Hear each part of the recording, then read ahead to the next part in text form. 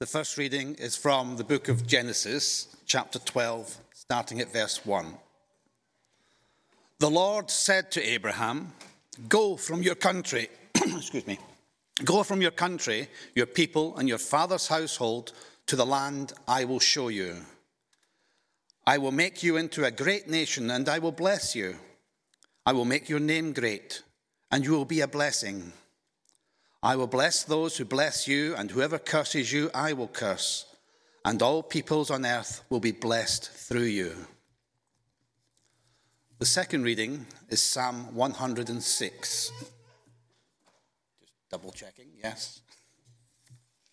And it's on page 582, Psalm 106. Give thanks to the Lord, for he is good. His love endures forever. Who can proclaim the mighty acts of the Lord or fully declare his praise? Blessed are those who act justly, who always do what is right.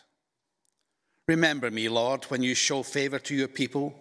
Come to my aid when you save them, that I may enjoy the prosperity of your chosen ones, that I may share in the joy of your nation and join your inheritance in giving praise. We have sinned, even as our ancestors did. We have done wrong and act wickedly. When our ancestors were in Egypt, they gave no thought to your miracles. They did not remember your many kindnesses, and they rebelled by the sea, the Red Sea. Yet he saved them for his name's sake, to make his mighty power known. He rebuked the Red Sea, and it dried up. He led them through the depths as through a desert. He saved them from the hand of foe. From the hand of the enemy he redeemed them. The waters covered their adversaries, and none of them survived. Then they believed his promises and sang his God what he had done, and did not wait for his plan to unfold. In the desert they gave in to their craving. In the wilderness they put God to the test. So he gave them what they asked for, but sent a wasting disease among them. In the camp they grew envious of Moses and of Aaron, who was consecrated to the Lord. The earth opened up and swallowed Dathan. It buried the company of Abiram. Fire blazed among their followers. A flame consumed the wicked. At Horeb they made a calf and worshipped an idol cast from metal. They exchanged their glorious God for an image of a bull which eats grass.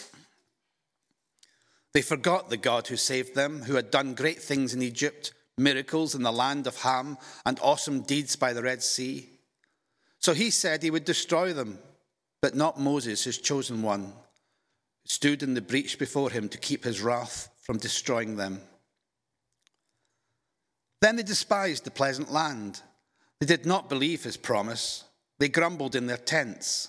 They did not obey the Lord.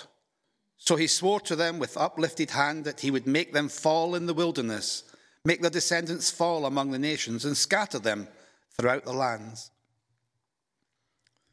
They yoked themselves to the Baal of Peor and ate sacrifices offered to lifeless gods. They aroused the Lord's anger by their wicked deeds, and a plague broke out among them. But Phinehas stood up and intervened, and the plague was checked. This was credited to him as righteousness for endless generations to come. By the waters of Meribah they angered the Lord, and trouble came to Moses because of them. For they rebelled against the Spirit of God, and rash words came from Moses' lips. They did not destroy the peoples as the Lord had commanded them, but they mingled with the nations and adopted their customs. They worshipped their idols, which became a snare to them.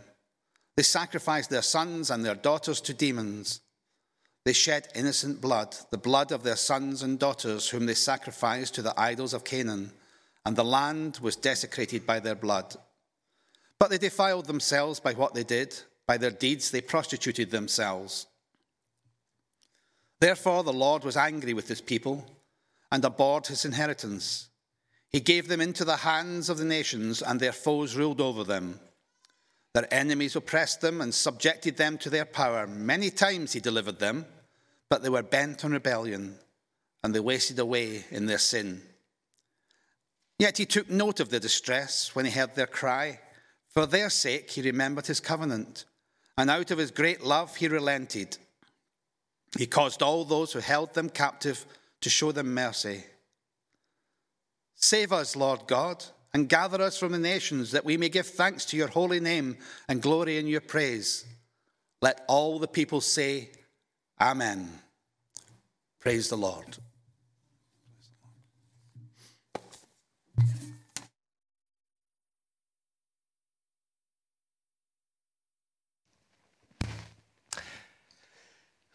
David's going to come and share God's word with us and reflect on those readings and on Israel. So let's just pray for him and for us.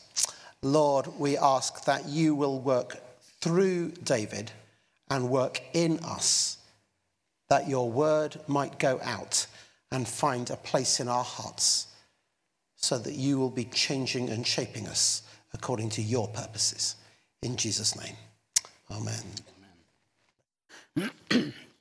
Good morning. Good morning. So, I'm just going to rearrange stuff. Okay, so we've just heard a kind of summary. This is too high.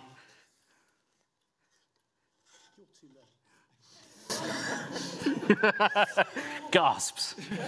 There's quite a lot of custard still on that pie. We've just had a kind of summary of the story of the nation of Israel. And the story of Israel is the story of the Old Testament. So that's what I'm going to be talking about today. There are 1,189 chapters in the Bible. About 900 of them are in the Old Testament. So, I'm going to try and keep it brief. I used to work in Borders Bookshop in Cambridge before they went defunct. And I had a customer one day who came in and they were buying a New Testament. And I was making conversation, as you do, about people's purchases. And he said, why do you need the tree if you've already got the fruit? This must have been more than a decade ago, and I still remember that because I think it's one of the most ridiculous things I've ever heard. But I think it also speaks to the way a lot of us see the Old Testament. It seems like the kind of failed plan A, which is replaced by the plan B of Jesus. It seems difficult and contradictory and dense. It seems like the God of the Old Testament is not the God of the New Testament. And so I think a lot of us are nervous about straying into the Old Testament. And I kind of want to speak today, as much as anything, try and give a kind of sales pitch for the Old Testament, in case that's where you are in your relationship to the first 2/3 of our Bible. So why do we read the Old Testament? The first reason is that the New Testament tells us to. That seems as good a reason as any. For the early Christians, for Jesus and Peter and Paul, the Old Testament was all they had. The canon of the Old Testament was more or less settled by the time of Jesus. Certainly the Torah, the law, the first 5 books, was very ancient. Then in Jewish thought, the Old Testament is broken into 3 blocks. It's slightly differently arranged to our Bible. You have the Torah, the Nevi'im is the next bit, which is the prophets. Nevi'im means prophets. And again, those books were all settled. They were all finished, and they were all kind of accepted as scripture by the time of Jesus. The last set of books is called the Ketuvim, which means writings. And that was the last canon to be closed, the last part of the canon to be closed. And more or less it was set by the time of Jesus. There are a couple of controversial books which kind of, like Song of Solomon's, no one was sure about until maybe 100 years later. But more or less, even the writings were there. Certainly they were all written, they're all widely known, they're all widely cited. And definitely the law and the prophets were solidly the word of God. And so when in 2 Timothy, Paul says all scripture is God breathed and is useful for this, that, and the other. You know the scripture I'm referring to? I can read it if you need it, but I think you know what I'm talking about. When he says all scripture, what he's talking about is the Old Testament, because he didn't know he was writing the New Testament at the time. Similarly, Jesus, when he wants to explain himself and the significance of his own life on the road to Emmaus, he meets two disciples who don't understand the importance of his death. And it says, Luke tells us the way he explained himself was not to say, oh, the prophet Jesus who you knew said this, that, and the other. He says, let's look at the law and the prophets. And he starts with Moses and works all the way through the law and the prophets, the Torah and Nevi'im, explaining who he is and why what happened had to happen. So for Jesus, the Old Testament is the explanation for him. And he also refers to himself earlier in Matthew 5. He refers to himself as the fulfillment of the law and the prophets. So if we're to know what Jesus fulfills, if we're to know the meaning of Jesus' life, it's really important that we grapple with the Old Testament. So that's my first pitch, really, is that you can't say, why do we need the tree when we have the fruit? Because the fruit is telling you to look at the tree. And that, to me, is a good indication that the tree maybe still matters. The second reason that we should look at the Old Testament is, for me, it's a false distinction anyway. We're talking about the big story of the Bible in this series in 5 stages: creation, fall, Israel, which is my bit, and then we're going to go on to talk about Jesus and the church. And it's a false distinction to see the New Testament as somehow separate from that. The Old Testament and the New Testament are telling this one big story, and there's continuity. There's this really ancient idea that the God of the New Testament is a God of love, and the God of the Old Testament is a God of judgment. But for me, when I read the Old Testament, I see continuity with the God of the New Testament. The God of the Old Testament is a God of power. He's a God who, one of the most remarkable scriptures I read last year, I'm going elsewhere in the Psalms, Psalm 18, from verse 6, I might jump around a bit. In my distress, I called to the Lord. I cried to my God for help. From his temple he heard my voice. My cry came before him into his ears. The earth trembled and quaked, and the foundations of the mountains shook. They trembled because he was angry. Smoke rose from his nostrils. Consuming fire came from his mouth. Burning coals blazed out of it. He parted the heavens and came down. Dark clouds were under his feet. He mounted the cherubim and flew. He soared on the wings of the wind. And then in verse 16, he reached down from on high and took hold of me and drew me out of deep waters.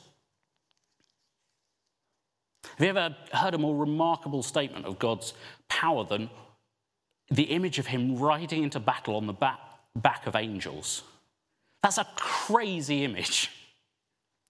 But the God of the Old Testament is a God of power. He creates the world out of primordial chaos, as we heard about a couple of weeks ago, and creates order. But he's not just the God of power, he's the God of power who acts powerfully within history. And that's the point of our first reading today about Abraham. Abram at this point in the story. As we heard in the last 2 weeks, creation was made perfect. And the world was made good, and then it was corrupted. And really the whole first 11 chapters of the Bible are all creation stories, really. They all explain something about how the world came to be how it is, for good or for bad. They explain where nations come from, where national rivalries come from, where language comes from, as well as the kind of physical matter of land and sky and sea. And they also explain the folly of man within that creation. Not just Adam and Eve, but also Cain and Abel, and the foolishness of Noah, and his sons in the wake of the flood. And so this is the context for the whole rest of the Bible, really. And then the turning point happens here at the end of verse 11, beginning of verse 12, where God goes to a man in southern Iraq and says, if you follow me, all nations will be blessed through you. And the rest of the Bible is really the outworking of what starts there. Because Abraham's family becomes the nation of Israel, and the nation of Israel, someone is born into that nation thousands of years later, whose name is Jesus. And so not only is God a God of power, but God steps into history to act powerfully to save the creation which was spoiled. So, and that runs through the whole of the Bible, both Old and New Testament. The second thing I see in the God of the Old Testament that I think is really crucial to understanding the whole Bible is that God is a God of justice. And that's where some people get unstuck, I think, because we see justice as just, God's justice as just handing down rules and then punishing those who transgress those rules. And that is part of it, and we can't get away from the fact that there is consequence to breaking what God says is the best way to live. Although perhaps a fairer way of looking at it would be to not see it as rules and cross punishment hitting with a stick. It's much more about a parent who gives guidelines and boundaries and shows his children that there are consequences for overstepping those boundaries. I assume we are all on board with that as an idea. But God isn't only a God of legal justice in the sense of being the rule giver and the judge who enforces those rules.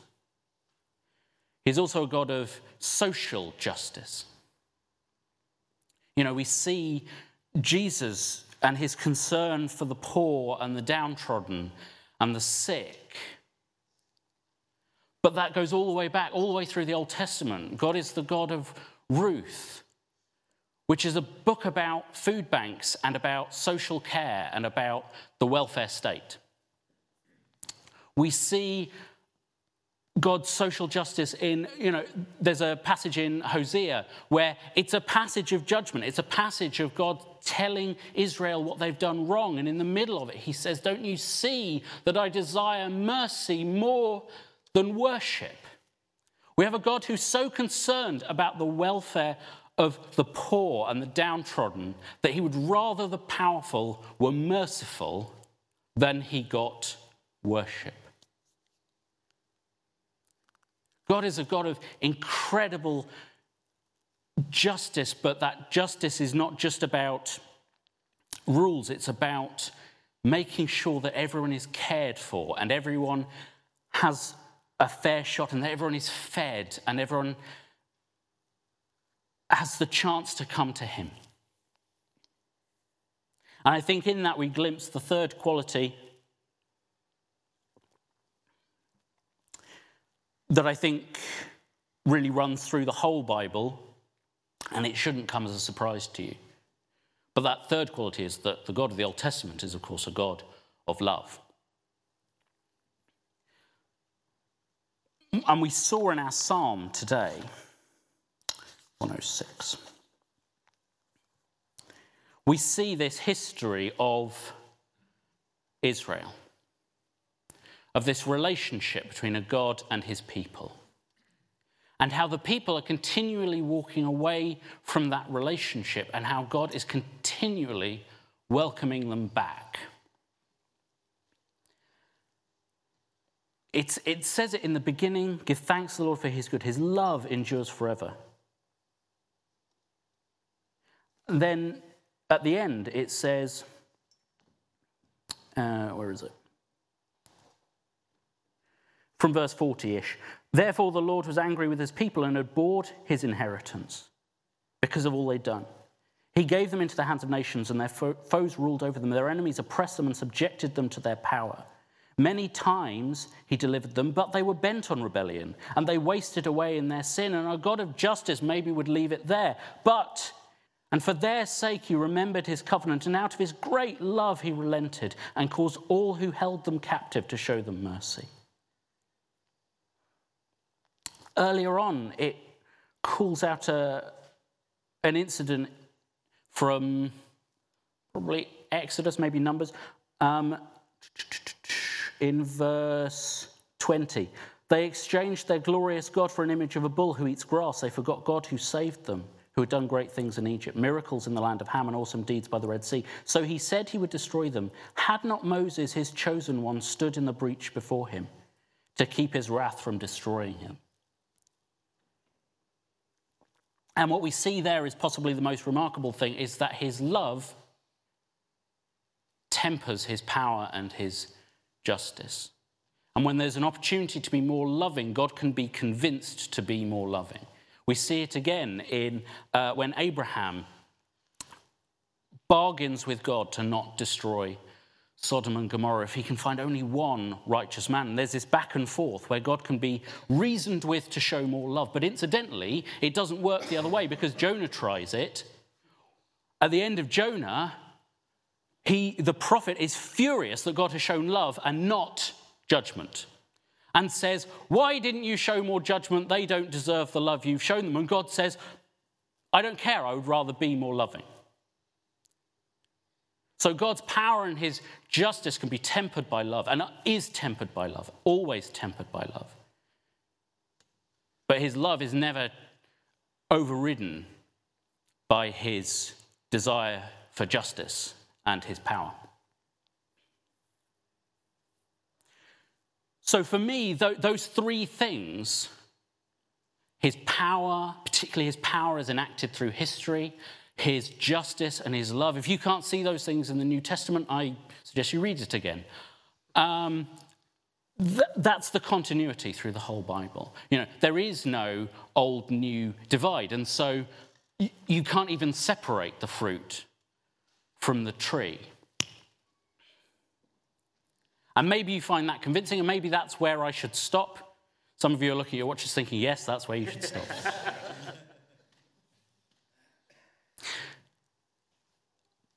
But as I was reading around the subject in preparation, I pulled out this old book, Beginning Old Testament Study. And there's a chapter on Old Testament theology. And what it does is it keeps saying, such and such a scholar says the founding theological principle of the Old Testament is this. And it explains what it is and how this writer thinks it works. And then the guy who's writing the chapter says, but of course, all of that is bobbins. But on the other hand, some other theologian says this. This is the unifying thing about the Old Testament. And he explains what it is. And then he says, but of course, that's also bobbins. And he does that about 9 times. It's quite a frustrating chapter to read, as we said. And he finishes by saying this. Often we find that the strains of theological thought are being described as central to the Old Testament because they chime in best with a particular scholar's own ideas of theological truth. When this happens, the discipline of Old Testament theology ceases to serve readers of the Bible and becomes their master, forcing them to read the text from a standpoint artificially imposed upon it. The only remedy is for students to insist on reading the text for themselves, not accepting any generalizations about its central themes or insights unless they can find evidence for them in their own reading. So what that's saying is, I've just told you why you should read the Old Testament and what I see as a unifying principle of the Old Testament. But what this writer is saying is, what if that is bobbins? And he says the only solution to that is that you read the Old Testament for yourselves. And so I'd like to finish with an